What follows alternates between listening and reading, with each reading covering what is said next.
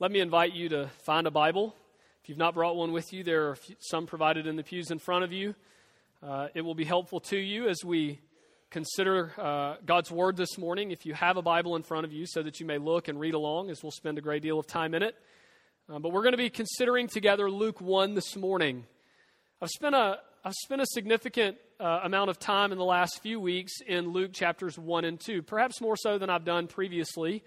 I taught our men's Bible study the last two times over those two chapters. We did chapter 1 and then about half of chapter 2 this past time together. And Luke is a special book in terms of the gospel accounts in the New Testament, in part because it tells us so much about the birth narrative both of John the Baptist and of Jesus Christ. Most all of we know about the birth narrative of John and also of Jesus and of his childhood as a boy, we know because of Luke's gospel account. And so it is appropriate, as many congregations will turn and many families will turn, and many Christians will look and read and consider these verses and these chapters together during this time. If you're visiting with us, I want you to know that we normally always preach through books of the Bible. Those of you that were with us this past Sunday know that we brought to a conclusion our lengthy study through the books of Ezra and Nehemiah in the Old Testament. So that afforded us a good opportunity before we start our next study to take some time now and consider this passage from Luke chapter 1 this morning on Christmas Eve. Now, most people, when they want to turn to the Christmas story, if you will, they go directly to Luke 2 and sort of skip over Luke chapter 1. I have found over the last few weeks, particularly Luke chapter 1, to be extremely helpful and extremely important in our understanding. This morning, we're going to consider the part of the story where Mary, the mother of Jesus, after the angel Gabriel announces that Jesus is going to be born, and she goes to visit Elizabeth, who is with child, being John the Baptist, and they praise and give thanks to God because of what he's done now in Mary. After that birth announcement and that declaration of joy and praise in verses 39 through 45, Mary gives what is effectively the first Christmas carol. There is this Christmas song, and the overarching theme and tone of this song is that of joy. We find Mary in the beginning, you'll see as we read, rejoicing greatly because of what God has done, both for her and for Israel and for the world. And Mary, for those who do study this passage, so much of the time in Luke 1, the focus of our study is on the person of Mary and on the miraculous events. And listen, those things that took place in her life, we can never understand. They are amazing and incredible, and they are valuable and worthy of our time and consideration. But I want you to know that the point of the story is more about God than Mary. And no one makes that clearer than Mary herself does in the song of praise and rejoicing that she offers, beginning in verse 46 of Luke chapter 1. So I heard one pastor refer to Mary's song like this, that Mary is rejoicing God through a telescope, not a microscope. Now that's really important because we're going to see in the first verses that her soul, she declares, magnifies God. Now there are two ways you can magnify something. Either something is extremely small, and in order that we see it rightly, we need to enlarge it through a microscope, the act of magnification. Or something is so large, but yet so far away from us, that we must enlarge it by a telescope in order that we would see it in all of its grandeur and glory. This song of Mary in Luke 1 is Mary's vision of God, her understanding of who God is, and her encouragement in her soul and rejoicing on account of the truths of God's character that she calls to mind and that she knows from His Word. So she is here viewing God through a telescope so large, yet in some ways so far away that He might be seen as He is in all of His grandeur and glory and would be the source of our eternal and everlasting joy. And ultimately that joy is fixed upon Mary because the God that is so far that she's using a telescope to see in that sense at Christmas comes near, doesn't He? And she knows that perhaps better than any of us. So that's what we're going to consider. We're going to begin reading in Luke chapter 1, verse 46, and we'll read down through verse 56 together. Before we read, let's pray and ask God to open our minds and our hearts. God, we thank you for your word, and we declare this morning that we need it. God, we hope by reading these words on these pages not to read the words of a mere man, not just to hear what some guy had to say, God, but to encounter the word of the living God. All truth. That which will change us and produce fruit in our lives in accord with righteousness. But God, we recognize that we need your help. That in our sin, our vision is clouded. In our failure, we cannot understand the things that we read. And so we ask very simply this morning now as we turn to your word, God, that by the power and the ministry of your Spirit, you would open it before us. You would impart it to us. God, you would plant it within us and cause it to bear fruit in our lives. In Jesus' name we pray. Amen. Luke chapter 1. So Mary has been to visit Elizabeth and to tell her of the child that is to be born to her. And she has been blessed by Elizabeth. And if you remember, John the Baptist in the womb even leaps with joy, affirming and confirming the nature of Jesus Christ and the deity and the person that's in Mary's womb. It's a fascinating story. But then look at verse 46, what Mary declares. It says, "And Mary said, 'My soul magnifies the Lord, and my spirit rejoices in God my Savior, for he has looked on the humble estate of his servant. For behold, from now on, all generations will call me blessed. For he who is mighty has done great things for me, and holy is his name. And his mercy is for those who fear him from generation to generation. He has shown strength with his arm. He has scattered the proud in the thoughts of their hearts. He has brought down the mighty from their thrones and exalted those of humble estate. He has filled the hungry with good things, and the rich he has sent away empty. He has helped his servant Israel in remembrance of his mercy, as he spoke to our fathers, to Abraham and to his offspring forever. And Mary remained with her about 3 months and returned to her home." So we see right off the bat this overarching theme that's present in this glorious Christmas psalm, if you will, that Mary proclaims and perhaps even sings, as she said, "My soul magnifies the Lord. My spirit rejoices in God my Savior. For now on, all generations will call me blessed." There is this overwhelming rejoicing in Mary's soul because of what God has communicated to her, and even more than that, because of what God has done in her and what God is going to do through her.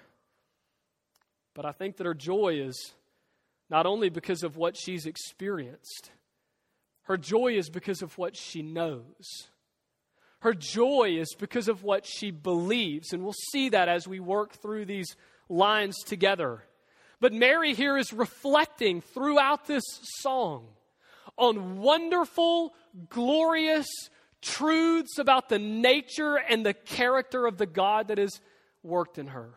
And it is those truths, those beliefs that bring about in her soul, that bring about in her mind, that bring about in her heart this glorious exaltation of God.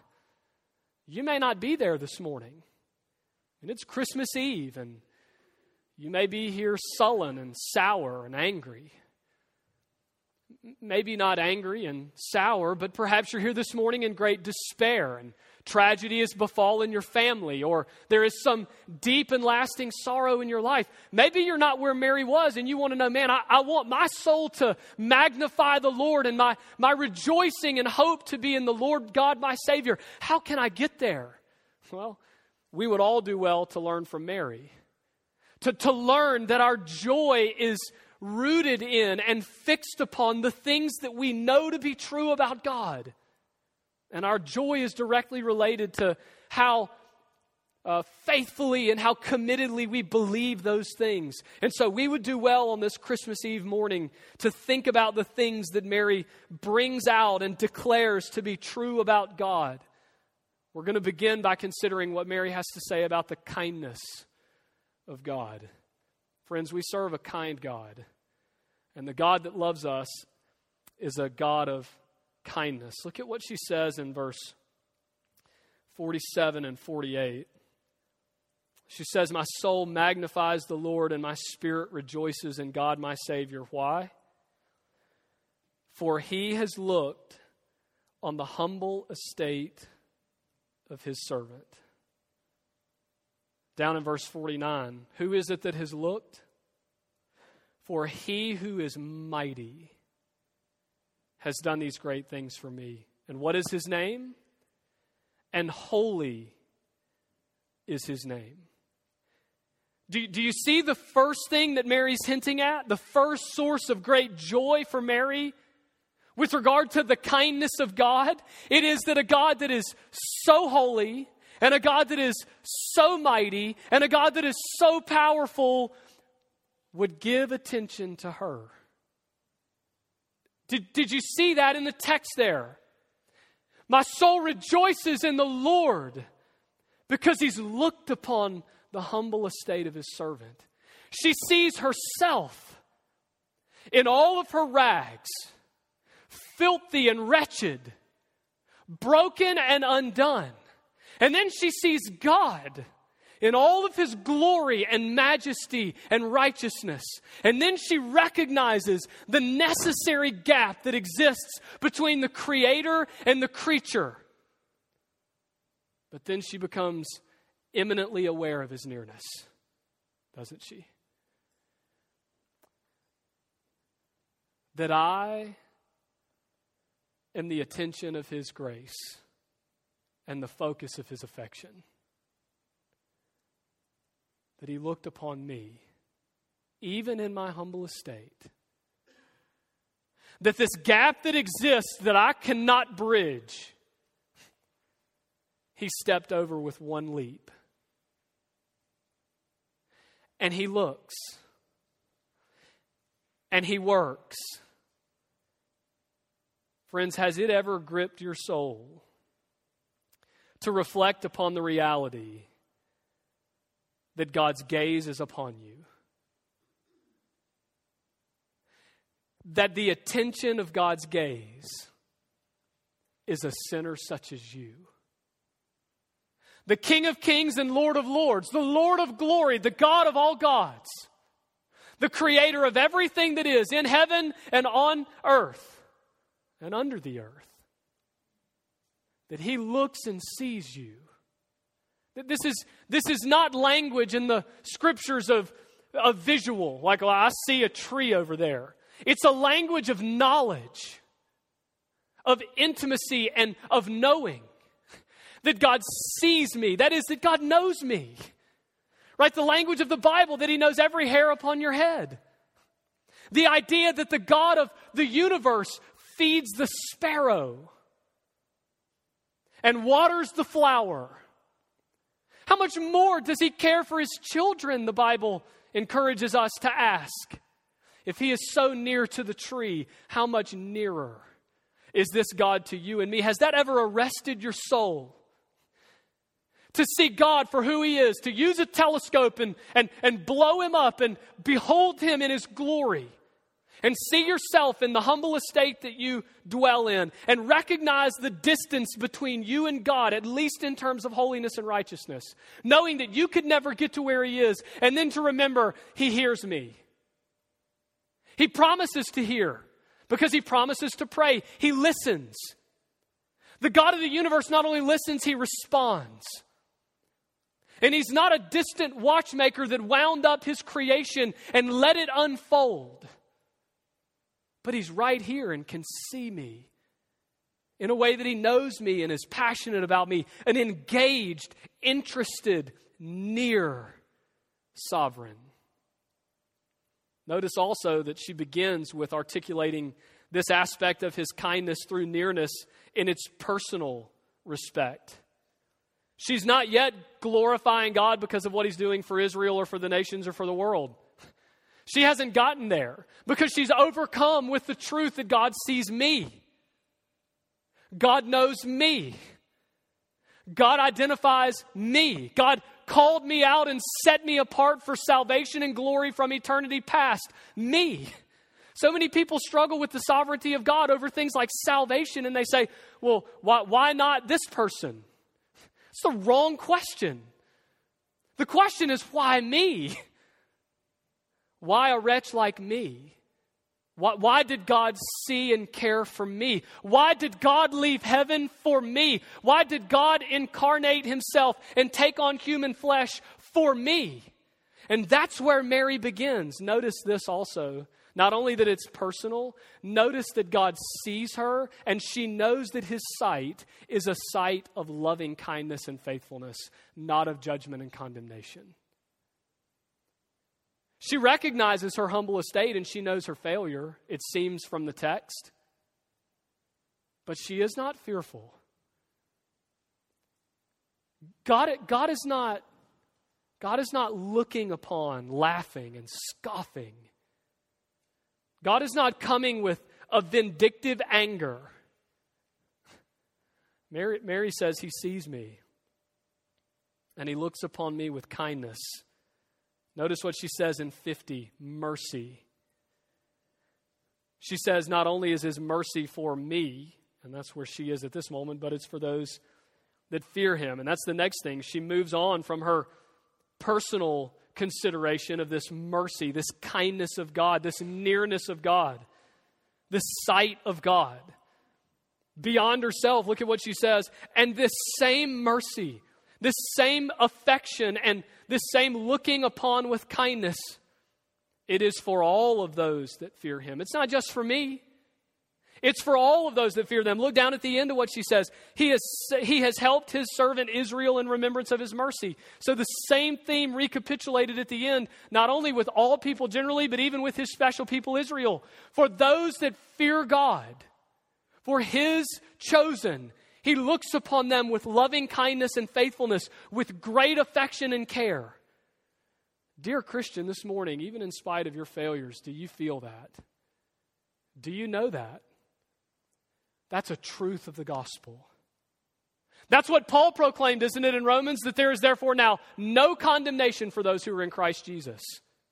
That should not spur us on to just sin all the more that grace might abound, Paul says. But it should be a great source of encouragement for us because we sin and we fail every day. But to know that the gaze of God and the attention of God is ever upon us, and it is not for our judgment. Because he sees us when he looks, covered in the righteousness of Jesus Christ, not of our own. A couple of points of application before we move to the next aspect of God's character. This morning, church, are you struck by God's kindness to you?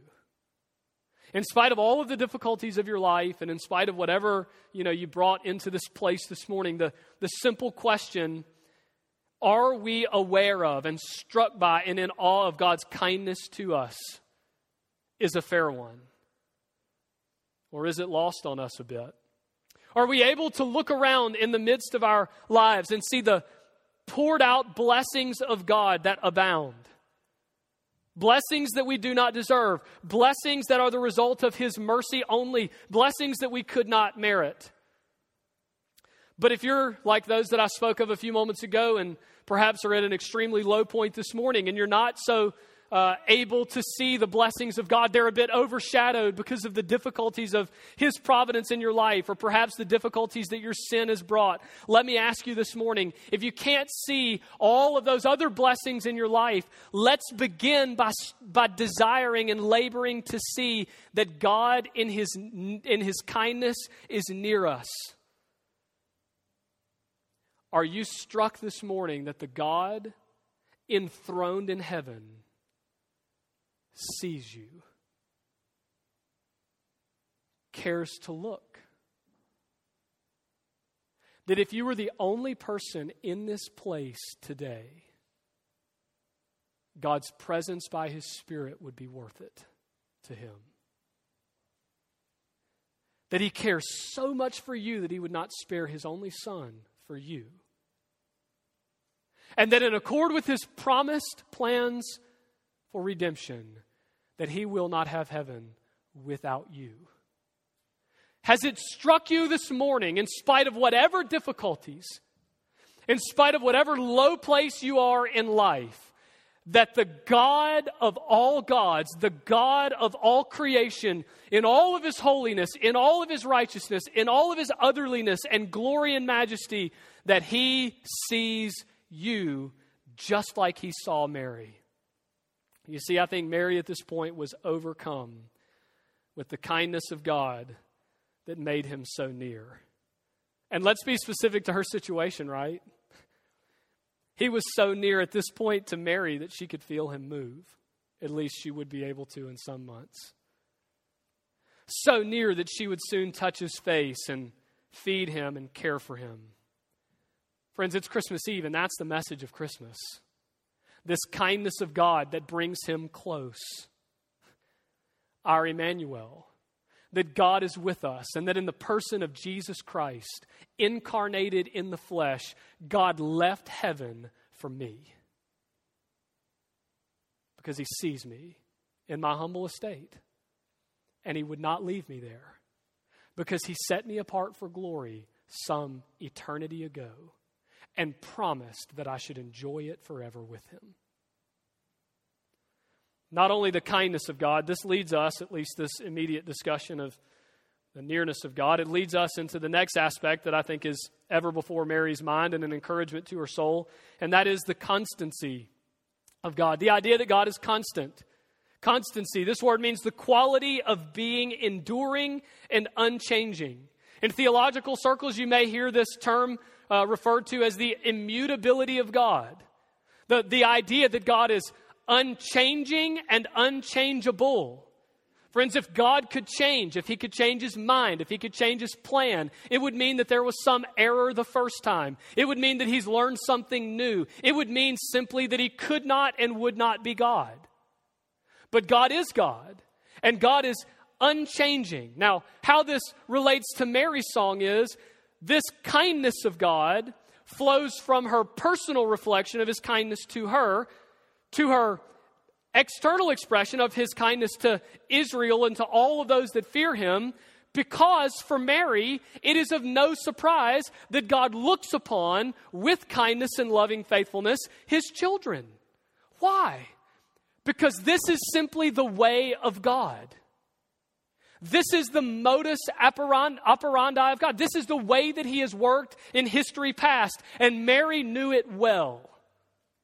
She knew of the kindness of God to Abraham and Isaac and Jacob. She knew of the kindness of God to David and Solomon. She knew of the kindness of God to Israel in exile as He brought them back in order that they would inhabit the Holy Land in Jerusalem. He knew of the kindness of God in her own life and in her own family. She knew that God is a God that loves those that fear Him. She knew Ezekiel 18 and 33 that God does not delight in the destruction of the wicked. And she believed, as we would come to learn later in Romans 8:32, that God loved us so much and would so express His kindness to us that He would not spare His own Son, but give Him up for us. Friends, it is so helpful to know the God that never changes. It's one of the reasons. It's not the only reason. It's one of the reasons that we have all the strange stories that we do in the Old Testament. It's why we've labored for as long as we have in books like Ezra and Nehemiah, reading all of it, even the lists of crazy names that are so difficult for us to read and understand as your pastors. Why? So that we can be encouraged by the faithfulness and the kindness of God to His people before. Because He's the same, the Scripture tells us, yesterday and every day before that, today, and He will be the same God forever. His love for us will not change. His desire for us will not change. His willingness to go to the ends of the earth to get us and redeem us will not change. His kindness toward us and looking upon us with love and care, it will not change. Does that encourage your soul this morning? Well, you know, an old pastor I used to have back in the country say, man, if that doesn't light your fire, your wood's wet. I don't know, but does that excite your soul? It did Mary's. It did Mary's to know that the same God that was at work in her father's life and her grandfather's life and in the generations of Israelites that have come before her is now the same God that was at work in her womb. The same God that in her humble estate saw her and cared for her and did not give to her as she deserved. She knew this to be his track record and his character. Where do we see that? Look at the second half of verse 50. And in his mercy, it is for those that fear him, what? From generation to generation. That's axiomatic for all time. That this is the way God has been, and this is the way God will continue to be. Because it is part of who God is. Friends, people ask all the time, is there anything God can't do? The answer to that question is yes. Yes. God cannot do anything that would contradict his nature. God is totally holy, righteous, and pure. God cannot lie. God cannot sin. It's not just that God doesn't. He can't. If he even could, if he possessed the capacity for sin, he would not be God. That's how holy and righteous he is. He can't do anything that would be in contradiction to his nature. Friends, to change in any way would be a contradiction to his nature. So we can take it to the bank like Mary did and stake our life upon the truth that God who loved his people before is the God that loves us today and will be the God that loves his people forever. Because he is a constant, unchanging, immovable, righteous, and holy God. And Mary is greatly encouraged by that fact. How do we know? You may be asking the question, I want to be encouraged like that. How can I know what God's done? How can I know about his faithfulness? How can I be so encouraged? And how can I know what to expect of him in the future? It's very simple. Read your Bible. Aren't you thankful that God gave us this word in objective terms? You're not dependent upon me to tell you. You're not dependent upon a faithful family or parents to tell you. If you were dependent upon me to tell you, I would mess the stories up at some point. I would forget the important parts. I would only tell you the parts that I like or that, don't address my own sin. God didn't leave it up to us. He's given us this word. If you want to know what to expect of God, know your Bible. We're going to see in a little bit that Mary did. J.C. Ryle put it this way in bringing this second issue of God's constancy to a close. Listen to what J.C. Ryle said. This is a fantastic quote. The true Christian should always give close attention to Bible history and to the lives of individual saints. Let us often examine the quote, and he quotes from the Song of Solomon, the footsteps of the flock, he says. Why? Because such study throws light on God's mode of dealing with his people. God is of one mind. What he does for them and to them in the past, he is likely to do now and in time to come. Such study then will teach us what to expect. It will check unwarrantable expectations and encourage us when we are cast down.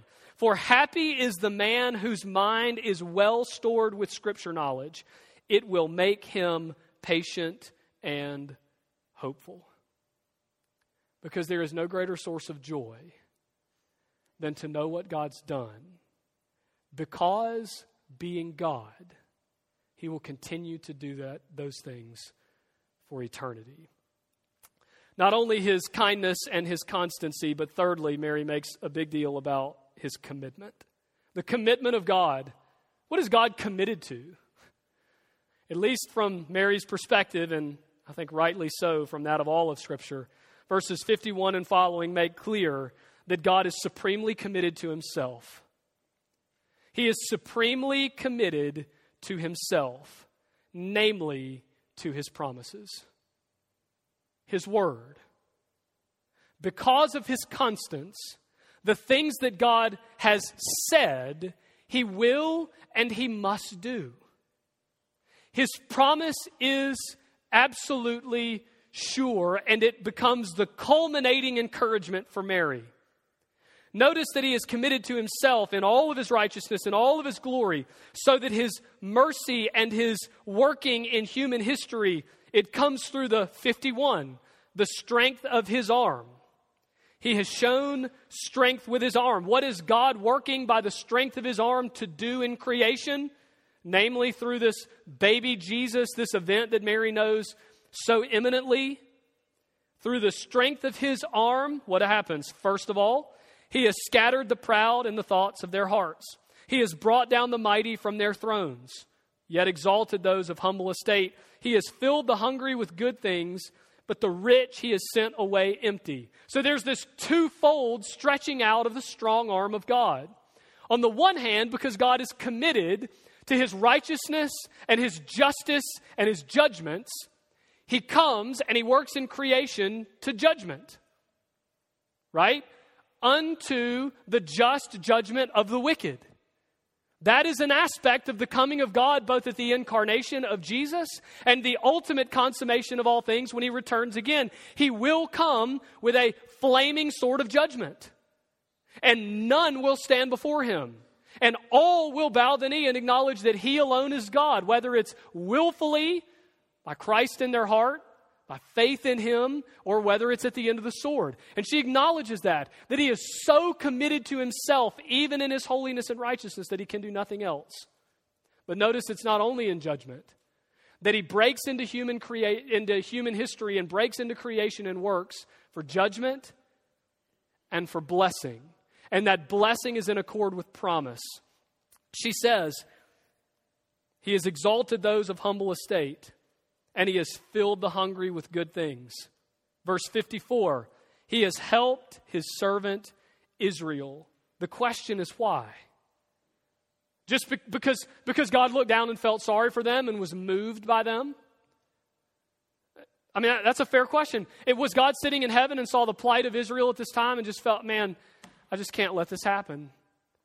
I'm brokenhearted for these people. No. The only reason Jesus came, look at the end of verse 54. God has helped Israel, his children, in remembrance of his mercy. What is he remembering? What mercy? It is the mercy of promise. Look at verse 55. As he spoke to our fathers, to Abraham, and to his offspring forever. Do you see what Mary's declaring? That God's ultimate purpose and his ultimate commitment is to himself and the things that he's promised to do. God came near and dwelt among us because he promised to save us. That promise came in Genesis chapter 3, verse 15, the seed of the woman. That promise came in Genesis later to Abraham and to his offspring. That promise came to David. Again and again and again, that promise is made that God will make a way for his people. And because God has promised, it was sure. And notice the past tense here. I love this. He has accomplished all of these things, but Jesus hasn't even gotten here yet. He's in her womb. He hasn't even been born. His promise is so sure. These promises of God that are consummated and find their accomplishment and fulfillment in the baby Jesus on Christmas. They are so sure. You can stake your life on them. They are so sure. It is as if all of these things are already accomplished. That's the force of the past tense here. So it's as if they're done. Because God said it, so it is written in stone. Now there is one last fair question. How did Mary know? Mary gets it so right, guys. One of the themes that's interesting, say, of the book of Mark, of the other gospel accounts, particularly in Mark, is that nobody knows who Jesus is. Nobody. Except for the demons. There's all these questions about the identity of Jesus, the deity of Jesus. His disciples don't get it. The Jews don't get it. The Pharisees, the Sadducees, the religious leaders, the pagans around him. Nobody seems to have a good theology, a right understanding of who Jesus is, fully God, except for the demons. You know who gets it, though? Luke chapter 1. Mary, Elizabeth, Zechariah, and John the Baptist in the womb. They all get it. How did Mary get it so right? Listen carefully. To circle back, because Mary was well acquainted with God's word. Here's what I mean. She was looking for the Messiah to come. And she was looking for him to come in a certain way because she knew what God said, that he would come and how it would happen. Now that should be a great conviction to our hearts. Do you know why we are so little encouraged day to day? Why we so often fail to see what God is doing and to understand His working? It is because we have no clue what God has promised to do. We don't even know what to look for. We have, as J.C. Ryle said, unwarrantable expectations because of our lack of knowledge of Scripture. She knew of the promises of God to Abraham, Isaac, and Jacob, and to her fathers and to her people Israel. She knew what God was up to. And keep in mind, friends, this comes to Mary as the first act of God in human history after 400-something years of silence. Said nothing, but she didn't miss it. This made me think about an illustration, and it's not going to be a perfect one, but this past year, I traveled with my wife and our 4 small children, relatively small, under the age of 10, to West Virginia to see my brother. And we drove, and it was a long trip, like 12, 13, 14 hours, somewhere in that neighborhood. It just all runs together. That's a long way to go with 4 kids in tow. What was interesting, though, is the perception that Jessica and I have about the hours that pass, and the perception of my children that are enduring the long, painful journey. With every hour that passes, and with every sign, when we get to, the corner of Georgia and then Tennessee, man, praise God for Tennessee, right? And then we pass on up into Kentucky and Virginia, and we pass on up into, pray, when you see those signs, with every hour that passes by, I know what to expect before we leave. I know how long it's going to be. I know the difficulty, and I know the signs to look for, so that when I see those signs, and as the hours pass by, so far from being driven to despair like my 6-year-old, I'm given great hope. This last time that we went, one of my children, one of my younger ones, was convinced with every passing hour that I was more and more lost. If this child asked me one time, Daddy, are you sure you know the way to Uncle Lawson's house? Why was she asking? Because with every hour that passed, she was driven more to despair. Look, if we hadn't gotten there in 10 hours, we're never going to get there.